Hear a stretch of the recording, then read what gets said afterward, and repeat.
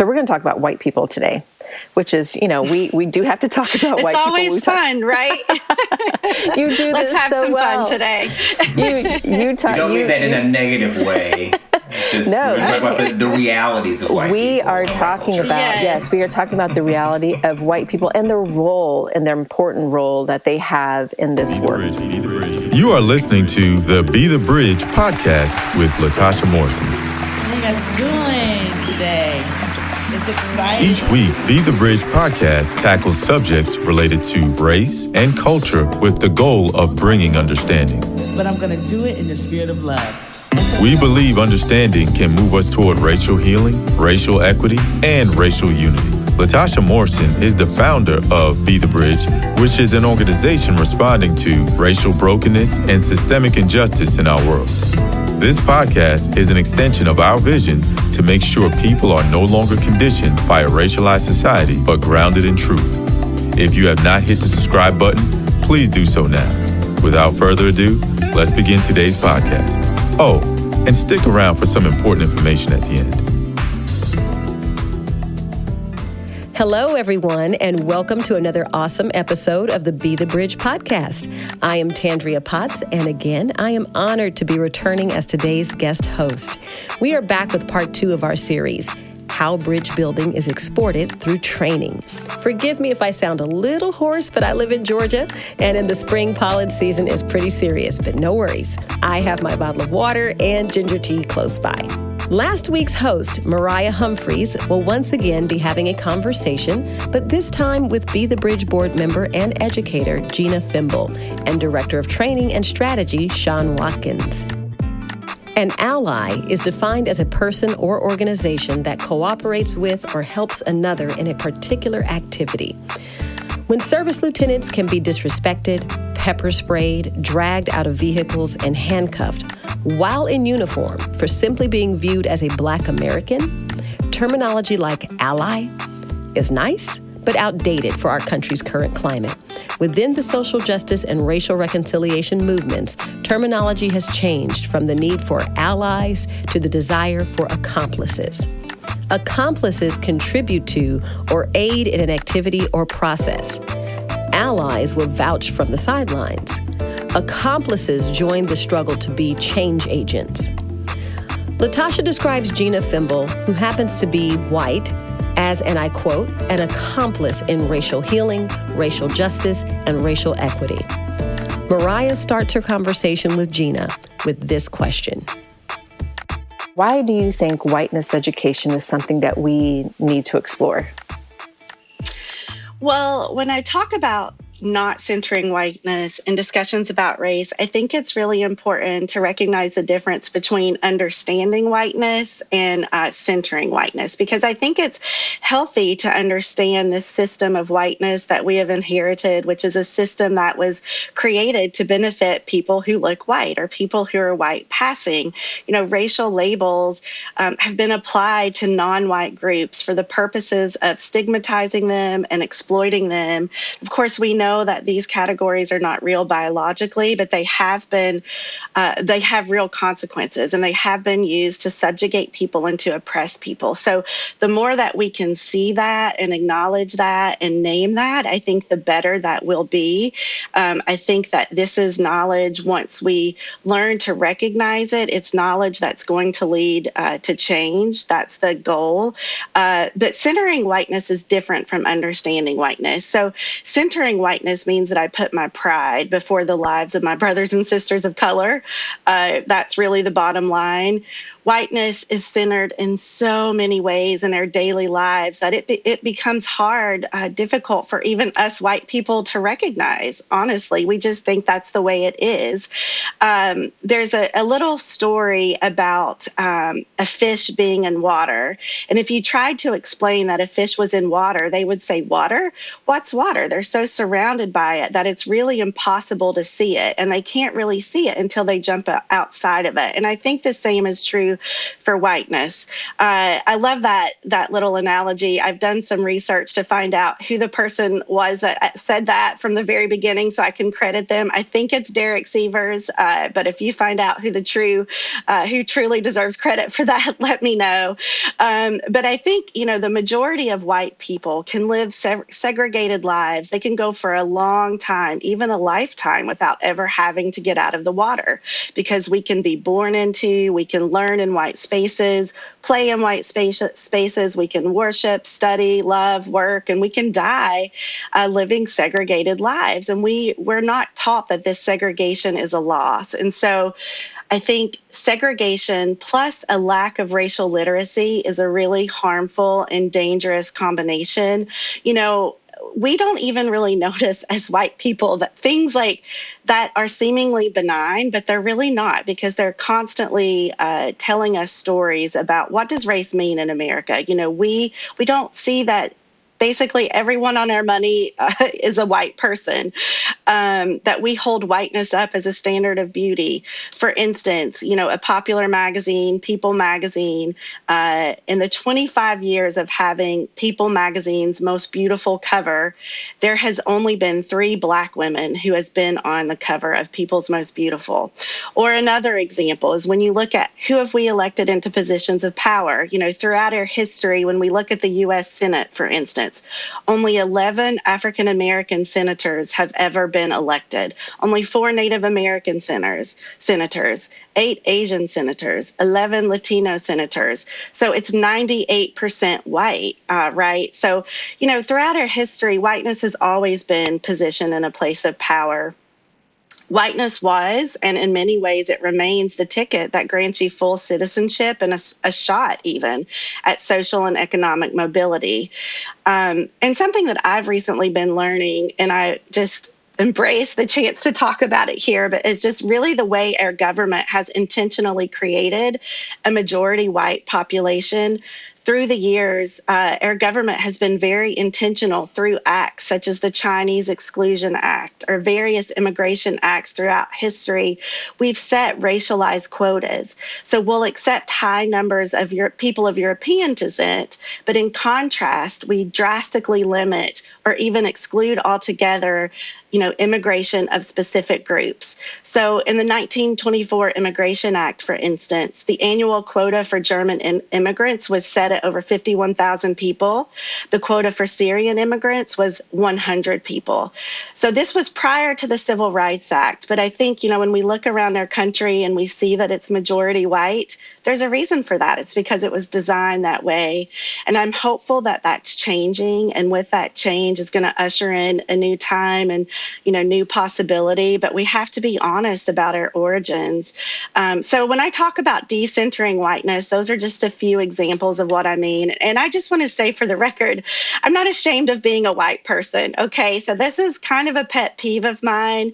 You'll have white people say, well, I'm tired of feeling guilty for being white, or don't make me feel guilty for being white. So no, I'm not asking you to feel guilty for being white. I'm not trying to make you feel guilty for being white, but we have to recognize that there's a difference between white skin color, this hue that God created me, I believe is beautiful, just as all, skin colors that God created. But a skin color, or white skin color, is different from this centering whiteness. And so, decentering whiteness in our own lives takes a lot of time and work. And so we have to develop the eyes to see just how powerfully we've been shaped by whiteness. Again, this is Director of Training and Strategy, Sean Watkins. Can I piggyback off that for a second, too? Absolutely. I just really piggyback off over in terms of, I think when we think about why it's important for white people to understand the concepts of whiteness, Gina's spot on, recognize that they can be fish in water. I think it's also important for white people to recognize the concept of whiteness when they want to enter into dialogue, into discussions with BIPOC, Black, Indigenous people of color when it comes to reconciliation. I'm a Black man from Houston, Texas, and like Gina's right, elementary, middle, high school, and college, I have to navigate white culture in all of those spaces, so I am very familiar with it. But at the same time, too, my undergraduate degree was a bachelor's in African American Studies and History, and so I walked into Dr. Ed Gordon's class my junior year of college, and he said, in this class, we will study Black people. why we are the way we are, how we got here. And he looked at his watch and said, if we have enough time, a couple of things that we can do to change it. And it was the first time in my life that someone put a name to my reality that was able to put language to what I saw and felt was all of the beauty and all of the gifts of my culture, but then also the issues within my culture too that we need to be able to work on and to address. And so I think when you talk to people of color, if they have this cultural consciousness that most people of color have and have not assimilated to the dominant culture, then they recognize the beauty that exists within the Asian diaspora, whether they're Japanese, Taiwanese, Korean, Filipino, the broad Latinx diaspora, the African and African American diaspora. We recognize the gifts that are within our culture. We recognize that we have a culture and we know what we bring to the table. And as the director of training and strategy at Be the Bridge, what happens a lot of times when I have these conversations with white people, there is this complete unawareness, dare I say ignorance, but not in the negative connotation, of their own culture.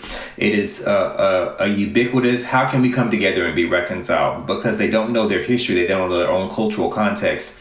They don't know what reconciliation actually means.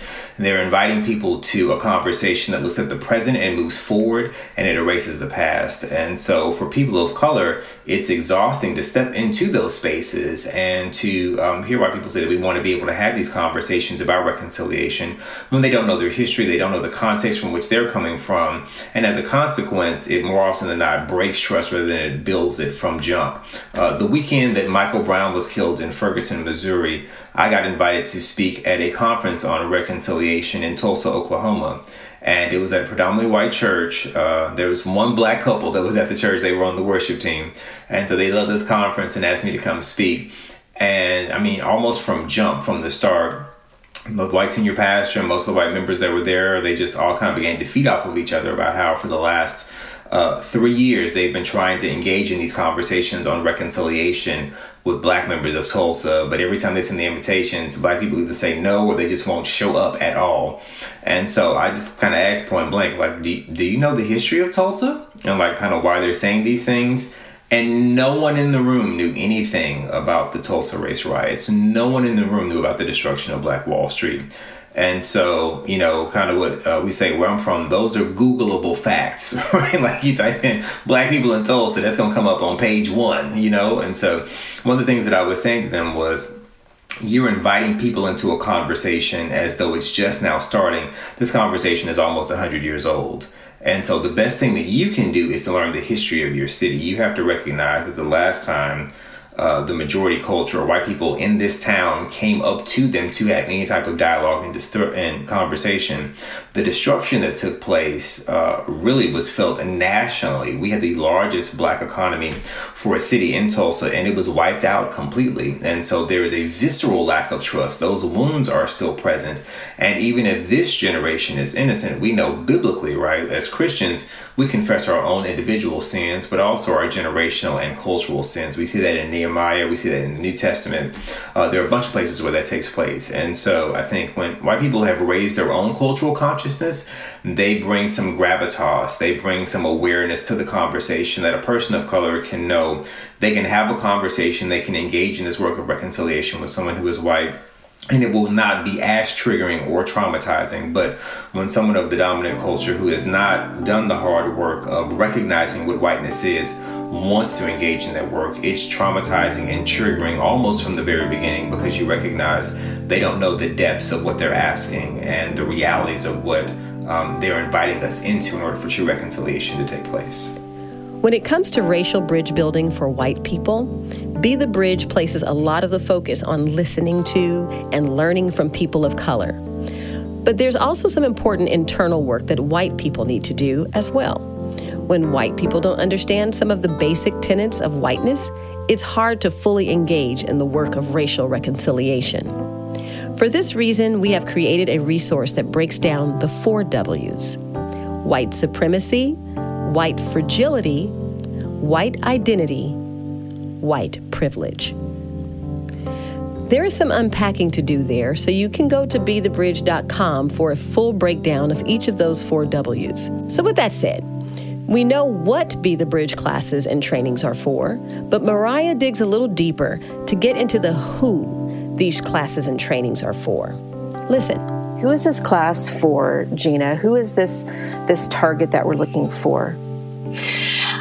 Well, Latasha Morrison designed this class specifically for white people so they would have a space that they can talk about some of these issues, right? So one of the things that we say a lot in 101 is that as white people, hopefully, our desire is to contribute to the healing of racial injustice and not to further exacerbate or create more harm. But unfortunately, for this to happen, this means we really have to prioritize learning. We don't have the lived experience of being a person of color in this country. And so, therefore, there's a lot that we don't know. In fact, we're taught things like colorblindness growing up, right? So I've tried to create a space in 101 where I am bringing to life Tasha's vision, where white people can ask all the what I call stupid questions, things you may have wondered about but were afraid to say. I would much rather a white person ask me about things like black on black crime, right? Or other harmful topics instead of asking a black friend or a black coworker or another Be the Bridge group member. Latasha often says, you don't know what you don't know. And there's a lot that we don't know about the depth and breadth of racial history in this country. And it's okay that you start there. But what's not okay is just perpetually living in that ignorance. I call that willful ignorance. The spring and summer of 2020 was very difficult. There were a lot of high-profile cases of police brutality, one of which just today in Minnesota is beginning to be tried. But it began to cause a lot of white people, in particular, to awaken from their slumber, so to speak, and to recognize that racial injustice is a problem. But ultimately, we have to move out of simply being aware, and we have to move toward an understanding of how we can take a healthy action. Racism isn't just sustained by bigots, but it's sustained and reproduced by the complicity and silence of people that we might even consider to be good people, including ourselves. And so a huge part of the work that we do in 101 is really looking inward, reflection, learning, but also understanding how can I move forward in a way that's healthy and in a way that has a better shot of contributing to the healing instead of just engaging in something that I really don't know a whole lot about and showing up and expecting people of color to educate me.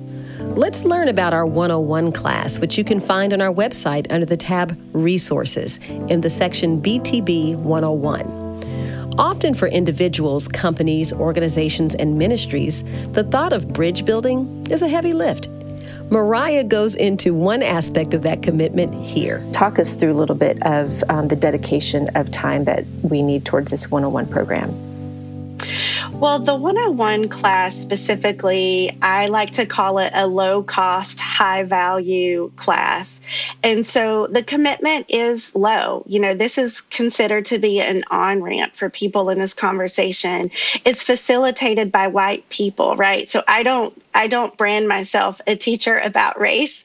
In fact, I'm the first to say that there's a lot that I don't know. Every day I'm learning more. People can dedicate their entire lives to learning issues about race. But the 101 class is 4 weeks. Each week we speak about a different topic. The first week we take a dive into racial history in the United States, and we talk about how this history links to the present, but also helping people to understand that this isn't ancient history. Like a lot of this history is recent. The second week we explore what we call white identity.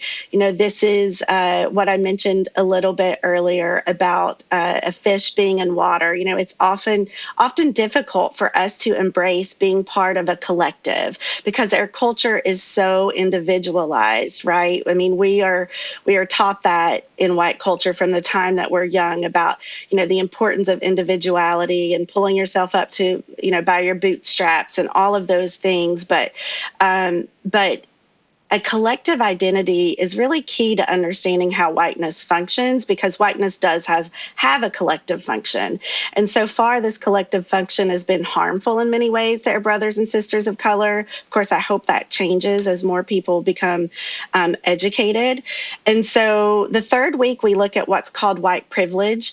This is a term that was popularized in the 1980s by a woman named Peggy McIntosh. But, you have many scholars of color before Peggy McIntosh who talked about the ways that whiteness worked and the benefits of whiteness. One of my favorite being W.E.B. Du Bois, who talked about the wages of whiteness, and he called he talked about his experience of the social and psychological wage of being a person of color in this country. And so we explore some of those concepts. And then finally, in our final week, we talk about what we call a white racialized response, because as you begin to talk about issues of racial injustice to your friends, to your neighbors, you might notice that you get some pushback. I know I sure did. And there's a whole range of defensive reactions that you might encounter.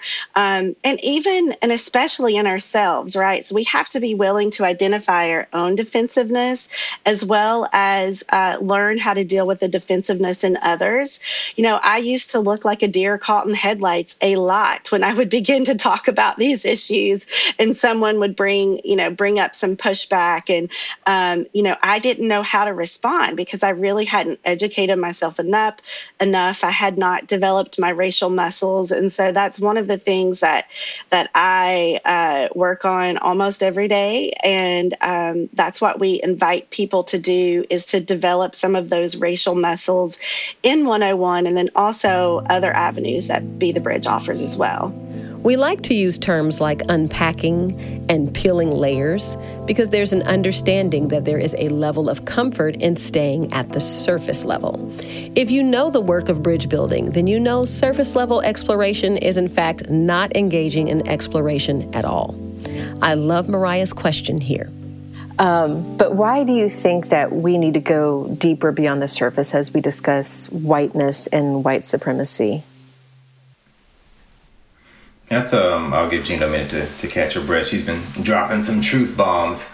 I think we need to go deeper beyond the surface when we talk about whiteness and white supremacy, because we have to understand that the concepts of whiteness and the reality of white supremacy has been in the DNA of our nation since its founding, its inception. And there's no way in which we can move forward in talking about race relations without understanding that. You've got to go beyond the surface in all things. If you want to grow and develop and mature at work, in finances, in our spiritual lives, in our physical health, you have to move on from milk to solid food. And we see that, I think, in the scriptures. And more often than not, there's just a very rudimentary, basic approach that I think more often than not the dominant culture takes to these things. And there's an erasure, again, of that history. And so as a consequence, it minimizes the wounds that people of color have experienced for generations, in an invitation to step into a place that has not done its own due diligence in terms of analyzing, is this space safe for people of color? And so as a consequence, more often than not, we end up seeing what Dr. King said toward the conclusion of his life, which is we end up integrating into a burning building. And so there's always this question of how can we reconcile? And this is one of the challenges that I have with a number of my friends and colleagues that work in predominantly white spaces. There's always an invitation of, I really don't want to examine the past. I want to make sure, what can I do to make it right? Well, we're not the first generation of people on the earth. And if you look back over the last 400 years, there are people from various ethnic groups that will tell you the questions that were raised in their generation, the concerns that were raised, the ways in which they got it right and the ways in which they got it wrong. And then they wrote it down in books and said, here's what I did, go this way. Here's what I did, don't go this way, or try this roadmap the next time around.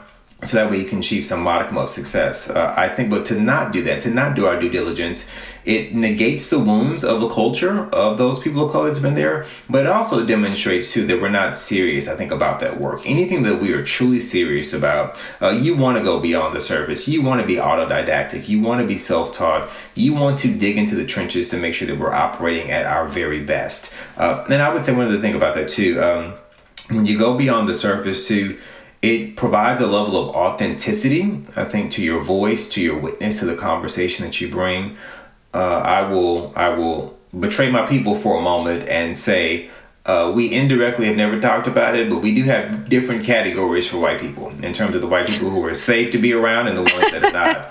The ones that we will engage in conversations with and the ones that, we don't even look at the comments on Facebook when things come out. Right. There's a friend of mine named Matt. I won't mention his last name, but he knows who he is because I'm saying his name now. And he's a part of a community that I belong to. And there's kind of a running joke that most of the black folks at our church do not respond to any of the comments on the post. He's a wonderful white guy. He's got a Mexican wife.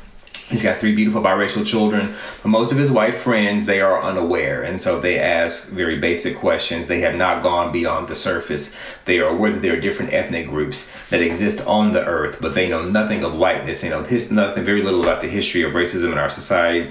And if they do, it is told from a white-centered perspective. They do not have any educators from the margins, voices from the margins, any people of color that are speaking into their formation. They are only debating people of color. And so for us, we're like, well, that's fun. Y'all have a great time. We're not going to engage in a dialogue and discussion. The white people who are in my life, who I am close to and are closest to me, that when there's a shooting and, all white people feel the need to text a black friend or a Latino friend or an Asian friend for that matter because of what's going on in the country, the ones that get a response from me are the ones who have been in the trenches and have gone beyond the surface, and they've done the hard work, I think, to, again, raise their cultural consciousness so they know the reality of what's happening in our society. Now we have reached the Whiteness Intensive. What is the Whiteness Intensive, you ask? You ask such great questions. Listen. Let's talk about the Whiteness Intensive. So tell us about Whiteness Intensive. So the Whiteness Intensive is probably our most in-depth online offering, which will help you understand the concept of whiteness.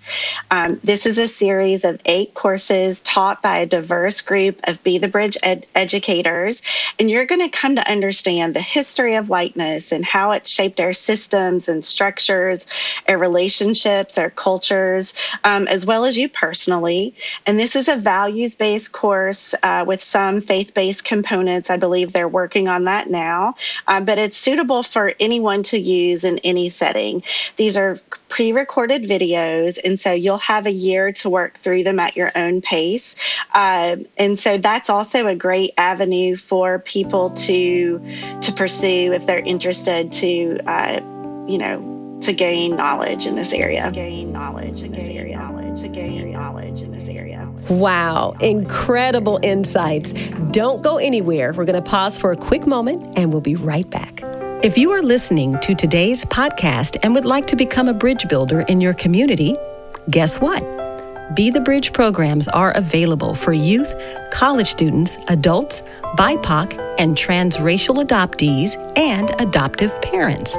Our desire is for people to have healthy conversations about race, so we've provided guides to lead people through these discussions. Visit our shop at BeTheBridge.com to grab a guide and start conversations in your community. Thanks for staying with us. Let's get back to our conversation. Okay, so you've heard all of this so far. You feel inspired. You're ready to lead your company, organization, and ministry to become more sensitive and empathetic to people of color. I get your enthusiasm, but not so fast. Listen. So what are some of the detriments of bypassing something like a Be the Bridge training and trying to do things in-house solely? Absolutely. It's a fantastic question. Gina referenced what Latasha has often said, which is we don't know what we don't know. And John Maxwell's 21 irrefutable laws of leadership, that's the first law. It is the law of the lid. We don't know what we don't know. And I think it was Albert Einstein that said, the mind that created the problem does not have within itself the ability to solve said problem. And that's a paraphrase, right? That it takes some type of external information. It takes a different source. It takes something yet beyond that mind in and of itself to actually help solve the problem.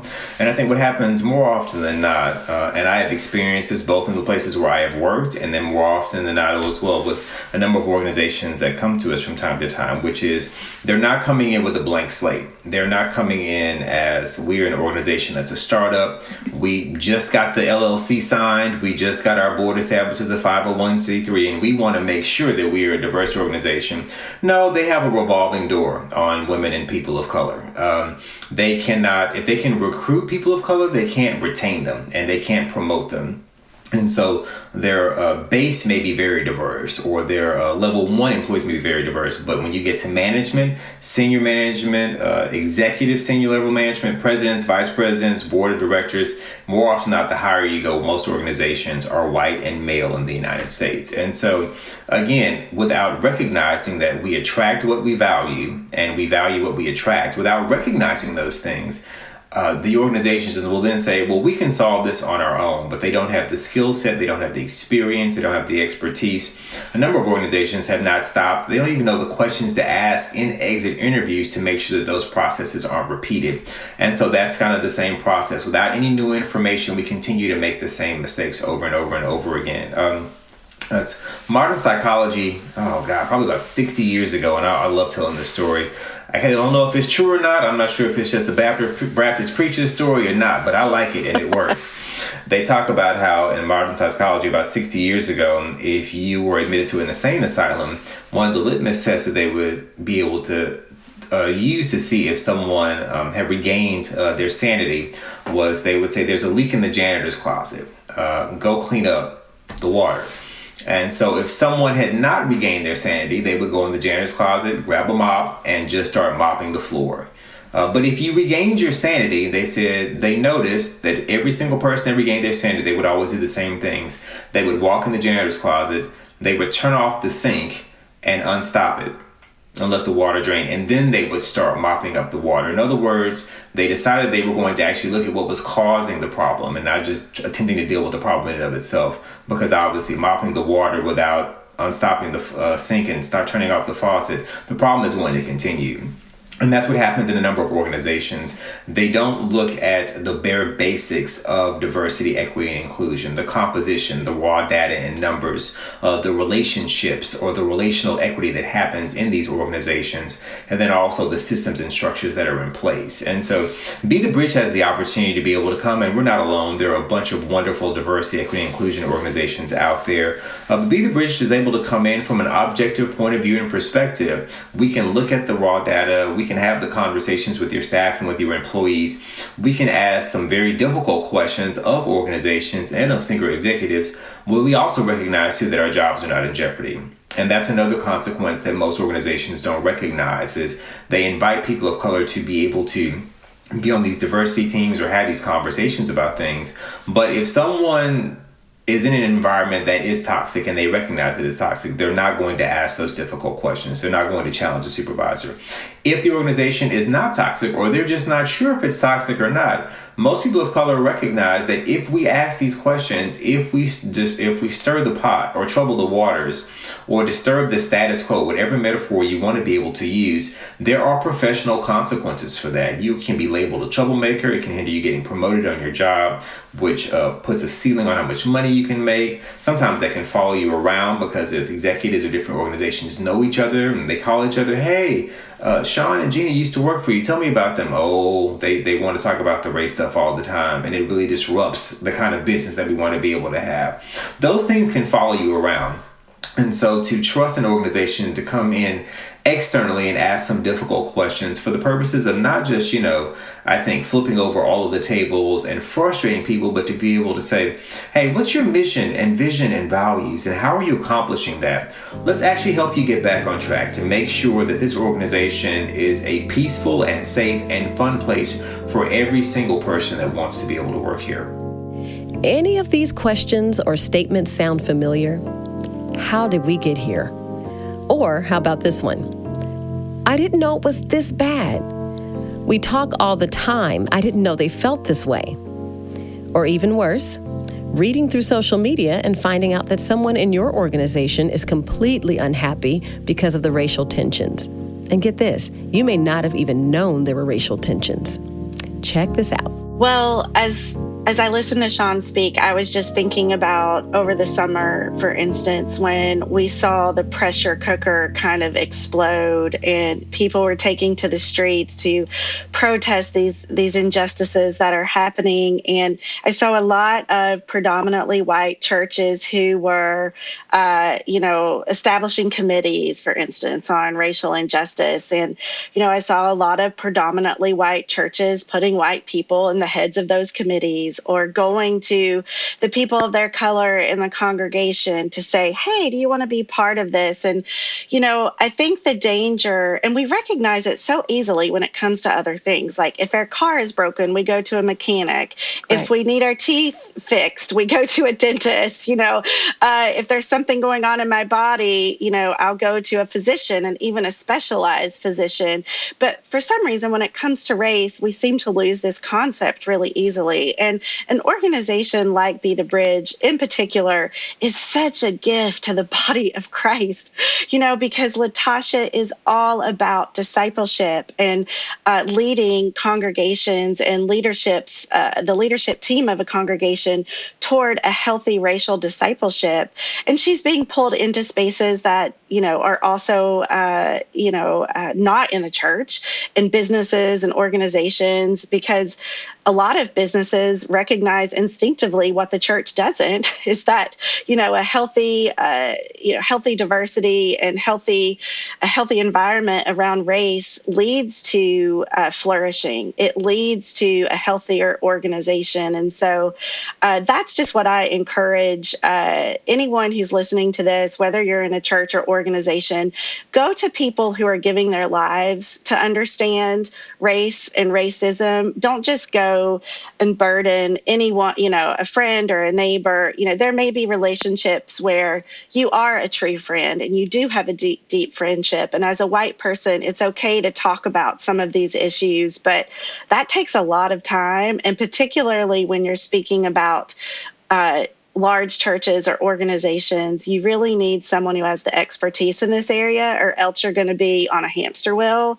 going nowhere. And in fact, you may do a lot of harm by not doing that. And to Gina's point, too, I love the illustration that she gave too. Just to go back to her for a moment, like if you broke your foot, you would not right. go to the dentist. Like if you needed to, have repairs done on your house, unless your accountant also had expertise in that, you would not go to an accountant for those things. One of my good friends, Robert, is an accountant. He has 2 degrees in accounting. I have a bachelor's in African American Studies and History and a Master's of Divinity from Fuller. When it comes to accounting issues, I go to Robert for all things. I trust his judgment. He's been accountant at every job that he has had. I don't give Robert accounting advice. It's a waste of time. Like it's outside the field of my expertise. And it seems that when it comes to every other field of study, professionally, theologically, and all these other categories, we trust experts in that particular field. But when it comes to issues of race and ethnicity and diversity, equity, and inclusion, there, for some strange reason, and it's not a strange reason, it's the culture in which we live, there is an assumption that a basic rudimentary understanding of these things qualifies you to be an expert in the field, and you can navigate these conversations without the education, without the experience, without the expertise. And it produces, my word for 2020, I'll get a new one this year, it produces deleterious consequences in people's lives and in the lives of our organizations. Yeah, we end up calling the experts divisive, or we call the experts all of these different terms, right? Whatever the term du jour is. It's crazy to me. I don't understand it. Yeah. If you are in the C-suite, a business owner, board member, or an accountant, you get the picture. I'm sure you may have wondered, even if not out loud. So what is the benefit of being preemptively proactive in these conversations versus reactive? Well, that's a great question. It really is. And, I always go back to Dr. King's last book that he was published before he was assassinated, Where Do We Go From Here, Chaos or Community? And he always, he starts with at the beginning of that book about one of his regrets that the dominant culture, why people have not done enough to re-educate themselves out of their racism, that in the midst of fighting for civil rights, he says, black and brown people were fighting for equality, and white people really were fighting for less violence to be on the streets. They wanted to make sure that the levels of racism that were present were not as palatable. Yes. But when black people and brown people said that's not enough, like let's actually go for equality, that's when everyone was like, whoa, wait, y'all need to like slow down. Like these things take time. And so I kind of always go back to that. Like I think it's analogous to, say, for example, someone that wants to lose weight versus someone that wants to like be healthy, right? Those are two different motivations. Once you hit your goal for losing weight, most people stop, which is why diets fail. But to be able to say you want to lead and live a healthy lifestyle, that requires a complete reorientation of how you think about your life and the calories that you take in, the quality of exercise that you're going to do.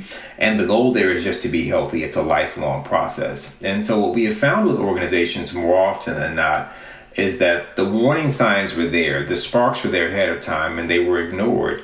And so as a consequence, now we've gotten to a place to where there has been an eruption, whether it's an internal eruption where you've got an exodus of people of color who are leaving those spaces, or you've got an external eruption where there's a national crisis, whether it's 2014, 15, 16, 17, 18, 19, 20, 21. Like really like the last 10 years, you've seen these going on and on and on. And longer than that, but more specifically, the temperature's been turned up a number of notches the last 10 years. Well, what happens when the temperature dies down? What happens when the trial of Derek Chauvin and the names of George Floyd and Ahmaud Arbery and Breonna Taylor are not in the news? What happens when, for lack of a better word, the crisis at the border is fixed? And again, I use that word very, very, very lightly. But we're no longer separating children from their parents at the border. What happens when the temperature, or rather the anti-aging violence that happens in the United States dies down and it stops? Or it just dies down. What happens then? If we only have a reactive response and approach to these things, then to be honest, we're not serious about the work. But when we engage preemptively, when we engage in the work without a crisis being present, when we say, you know what, just for the sake of being a better person, or being a better Christian, or being a healthier organization, let's engage in the work. You set yourself up for long-term success. It never fails for the organizations and the people that are motivated because there is a crisis in front of them. As soon as that crisis is averted, we'll go back to business as usual. And people of color, especially now, are paying attention to that reality. And there is a zero tolerance that exists in these marginalized communities at this day and age with social media and this interconnected community that's happening with marginalized peoples at the margins. There is zero tolerance for going back to a business as usual right now. So we need to have the difficult conversations. And that goes beyond the black-white binary. That includes the Latinx and Asian and African-American diasporas as well, too. And especially our indigenous brothers and sisters as well. Like, we need to have some candid conversations about those things. And so when we engage in them proactively as opposed to reactively, we find there's a posture of humility that people have. There's a wealth of information that's available. And you just find that there's a broad community of people and mentors that we can sit up under and learn from, as opposed to waiting until a crisis is averted and then trying to get back to business as usual. Okay, you are one of those people who are results-oriented. So it's time to hear about the results. Well, listen. So how do these courses help their bottom line? Because they're going to be worried about that, and they're always going to be comparing, do we really need this in our organization right now? So how do we come in and help with that? Well, Bill Gates spoke at a conference in India about, I want to say 6 or 7 years ago. And he was still, I think, the president and CEO of Microsoft at the time. I think now he's just, he stepped outside of kind of that role, and he's working with his foundation, the Bill and Melinda Gates Foundation. But he was in India a number of 6 or 7 years ago, if I'm not mistaken. I know it was in South Asia. And anyway, but he's speaking at this conference, and Prime Minister of that country came up and said, hey, what can it take to like have, our country be a leading voice in Microsoft? We want to have more businesses here from Microsoft, or whether more buildings here from Microsoft, more offices. We want to have more jobs here. We want to have our citizens trained. We want to be one of the leading voices, one of the leading nations that can send and produce some Microsoft's employees and software and business revenue. And Bill Gates smiled at him on stage and said, nope, it won't happen. And the gentleman said, well, how can you say that? How can you say that so confidently? And he said, because you don't allow women to work. You've handicapped half your workforce. And all the women in the room stood up and clapped immediately. That's my response, I think, to organizations that say, what's my ROI? What's my return on my investment? All studies show that when you have a diverse team, you have a diversity of thought, a diversity of skill sets, a diversity of just ethnic groups that are on your team. You think differently about things. The opportunity to have a multi-level, a multi-layered, diverse collaboration on a project, it guarantees your success. All leadership principles talk about the great dangers of having everyone on the team who thinks alike, speaks the same language, approaches a problem the exact same way. You are not aware of your blind spots. You don't know what you don't know. And so I think to have this type of training to come into our organization, it guarantees that the diversity that you want to see happen will occur. And when that diversity occurs, you will see long-term success happen within your organizations. I love Mariah's question here. Often the focus is on why Be the Bridge's training team is brought into organizations to bring about bridge building. But our focus is brought into clear view with this question. So what are some stories? What are some stories from these courses? Can you give an example, an assessment from pre to post Be the Bridge training, so we can provide some of that? This is what we can do for you. I'll share two stories. One predates my time at Be the Bridge, and then one I will tell from the work at Be the Bridge, just to be able to see the values of this type of work and why it's needed. When I got the opportunity to, a number of years ago, there is a seminary that shall remain nameless that is hemorrhaging or was hemorrhaging Black and Latino staff. They lost a Black or Latino staff or faculty every year since 2011. And so they knew that this work was passionate. It was a passion of mine, and not just my education, but again, my experience and just how I think the Lord has shaped my heart and my mind. I drink this in. And so they asked me to be on the hiring committee for their search for 2 tenured Black professors to be able to join their institution. And so we were on a hiring committee. I was the only Black person on a hiring committee with 15 other people, and all 15 of them had PhDs. All 15 of them were white, and all 15 of them, with the exception of 2 people, were over the age of 50.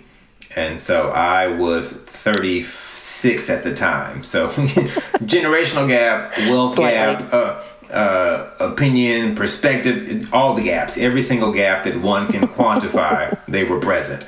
And so we got the opportunity to, interview a number of candidates. And I remember I got into what we call an intense fellowship. It wasn't an argument. It was an intense fellowship with one of the professors that was there. He picked this gentleman, that Black guy, young, early 30s, and to be blunt, completely colonized. Did not, in his application, which was 15 pages long, he did not say one positive word about African-American history, African-American people, African-American culture, African-American theology. He was viscerally against African-American theologians and African-American theological frameworks.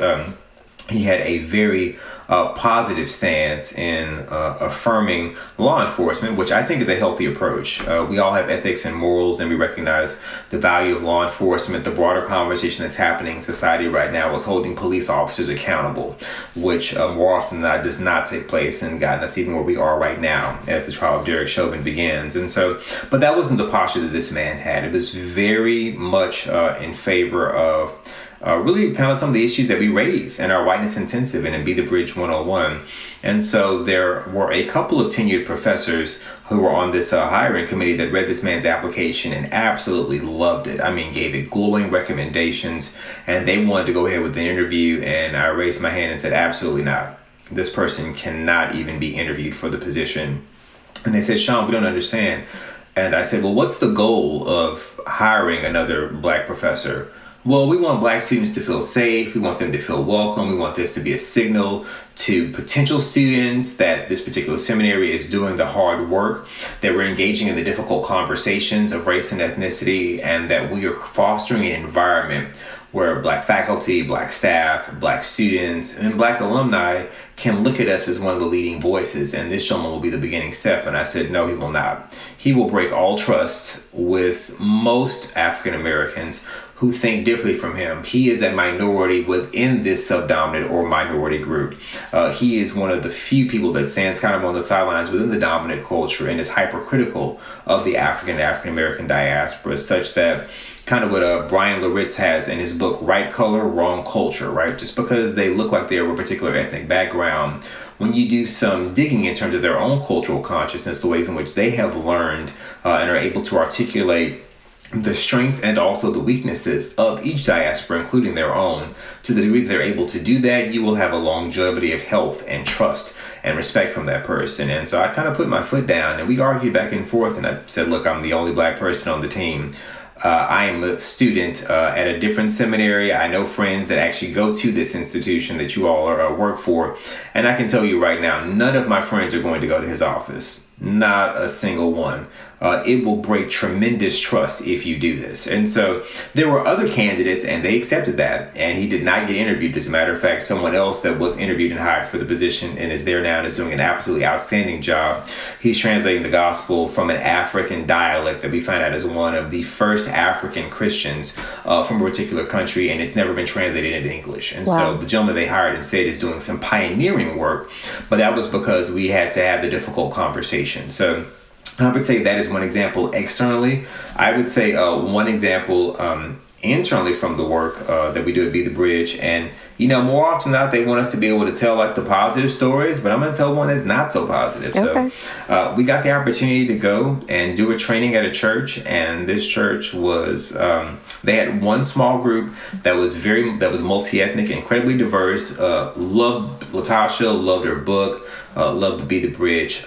Small group and discussion guides. I mean, they drink our Kool-Aid. They love everything. They've got the hats, they've got the beanies, they've got the sweaters. We don't have Be the Bridge playing cards, but they got Be the Bridge playing cards. Like, you know, like they love it. So absolutely the whole nine. That broader church, however, was not. They were not in favor of that, particularly church leadership. They had a number of elders that recognized the reality to have these conversations. And the elders that spoke to us when we were there were older. They were white folks in their late 70s and early 80s. And they talked about how when they grew up, interracial marriage was illegal and how they did not have people of color that were friends. But it was growing up in that time period, listening to Dr. King, listening to Malcolm X and Medgar Evers and Fannie Lou Hamer and Rosa Parks and all those other voices from that particular time period, that God changed their hearts tremendously. And so they thought that they had been doing the work. They had been shocked by the last 5 years and invited us to be able to come. A handful of elders loved it. Church leadership, not so much. The church was not in favor of it at all. We got there, and while they were respectful, they viscerally disagreed with everything that we said. And so it was painful for their members of color, the four that were there, that were listening and trying to engage in the work. But we got the opportunity just to have a candid conversation with them. We all went out to eat after one of the trainings, and they opened up their hearts and they shared wound after wound after wound. And so we were very honest about what does it mean to be faithful, I think in the midst of a difficult place and space. What does it mean to seek the peace and the prosperity of the place to which the Lord has called you, but also recognizing that some of us are Esthers and Nehemiahs, that we get to work within systems and use the power and privilege that our roles have afforded us to affect change. But then sometimes we get to be Moses, and sometimes we get to leave those institutions and go to new places and spaces. And so I'll say for the institution that we got the opportunity to go there, their church in particular, we got to affirm to elders that difficult conversations needed to happen, and that their senior leadership needed to be held accountable, not just in education, not just in accountability and stopping some bad habits, but also in editability to start some good habits, as I like to call it. But then we also had a conversation for the people of color that were hurting in that white space. They did not feel seen, did not feel heard. And for those people of color, we said, hey, I'm not telling you that, you have to leave, but you don't have to stay either. What does it mean to be healthy? And I think that's one of the gifts that we offer to Be the Bridge. And I say that story to tell because we always want to have like the ones with the bells and whistles and everyone came back together and they reconciled and everything was fantastic. And sometimes that's not the truth. Right. You look at where we are in our society right now and people of color are hurting. And so we got to go to them and to be honest about that. And there were white people in the room who were, passionate about this work and were linking arms or locking arms with the people of color that were there. And we said this to them as well, too. And it gave them the opportunity to say, what if we created a new space? What if, as opposed to trying to change this institution, which is not interested in change, we bless them to be the ways in which they feel God's called them to be. Maybe he will bring about change in the Lord's own time. But what would it mean for us to try to create a new healthy place for us to be able to live and flourish? And so they decided to do just that. I know that's every senior pastor's nightmare that the people of color would leave and kind of plant their own church. Right. But we invited people to be able to say, hey, what does it mean to honor the place where you are, but at the same time to pursue your own health? Because ultimately, at the end of the day, we want to have healthy disciples and we want to have healthy Christians and healthy Be the Bridge groups, not people that are just perpetually angry and wounded all the time. So trees are known by their fruit. And so we want you to have fruit that lasts. If you've been online and read through or even just skimmed through our resources, you quickly realize they are granular and exhaustive by design. So how did we come up with all of this? So obviously, much of this comes from the vision I think that the Lord has given Latasha Morrison. And so she's got tremendous background and experience in working in incredibly diverse contexts. Right. And so much of it comes from her own lived experience. And I would say the same thing for myself, too, for Latasha and I both. I call it three E's. It's your education, your experience, and then your expertise, right? I have a bachelor's in African American Studies and History and a master's of Divinity. So my world has been professionally thinking about what does it mean to contextualize resources for African Americans in predominantly Black context, but then also in multi-ethnic context.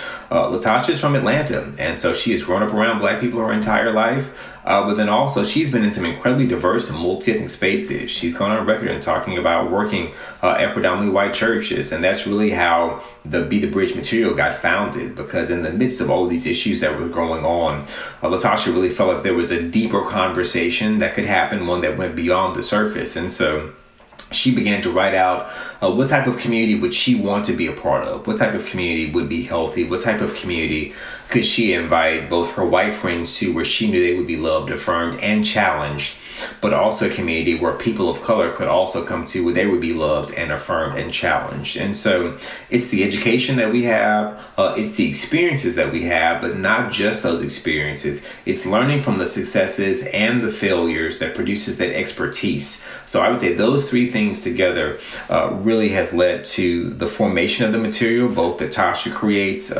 the litany of things that she's got me working on to try to create. And I would say that for all of our educators and teachers and trainers and writers, when they've kind of going back to what we were saying before, when they have done their due diligence, when we all have done the hard work of asking the difficult questions beyond our, not just for others, but of ourselves, that's really where the solid work begins, because we are leading people to places that we ourselves have already been. And it's very difficult to lead someone where you haven't been yourself. One thing that is beautiful about the Be the Bridge training team is the culture Latasha has created throughout the entire organization. A component of that culture is one of mutual admiration. I love what Gina says here. Listen. If I could say really quick on that, Mariah, just in terms of the training and the material, when I think about Latasha, or when I think about Sean and you and just the people that I do have the honor to work with, I think about you guys just being so full of truth, but also full of grace. And that's really a hard balance that's a spiritual balance. I mean, that's something that we can only get from the Holy Spirit, I believe, being full of grace and truth. And so that's what I love about Be the Bridge, is that, yes, we're not going to sugarcoat the truth, but we're going to meet you where you are.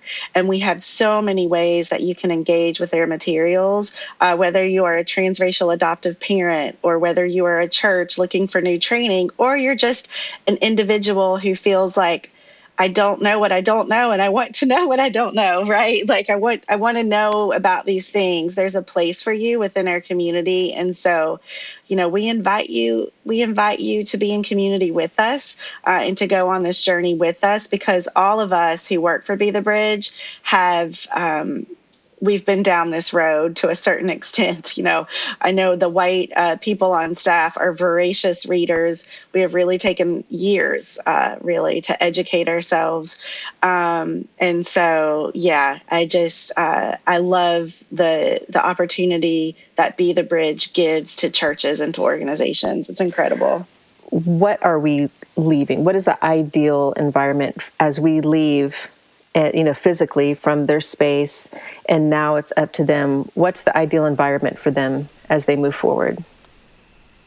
Yeah, it's it's really 4 kind of overarching principles that I think that I've talked about, I think, on a regular basis. Obviously, one, we just tried to raise some awareness for things, and so we hope that people will walk away and realize that the law of the lid has hopefully been busted, and so they recognize there's far more that they can learn and grow in. And I try to tell people when I'm leading the trainings, put stars or make some type of notation as you're taking notes. I need to go back and research this. This is something that I had no idea about at all. So hopefully as you're taking notes, I think the main training, you're realizing that there's more that you can learn from and more places where you can grow. I think it's an invitation for people also to do some grieving, to be honest with you. Like, we need to lament the realities of what's happened in our nation and our society. And that really is a place of acceptance, that we're not just learning the information, but we're accepting it as truth. I think beyond that, people should have some action steps in terms of the direction that they want to be able to go in. What's the next step they can do? What's the next training material or the next book they can read, the next conversation they can have as an individual? In terms of an organization, when are we reviewing our hiring practices? When are we reviewing the requirements for you to be a supervisor in this organization? Are we doing diversity audits? Are we doing intercultural studies? Are we interviewing women and people of color on our teams to make sure that we have an actually equitable organization? So there's some awareness, acceptance, some action steps. And then finally, really, it's just an advocacy.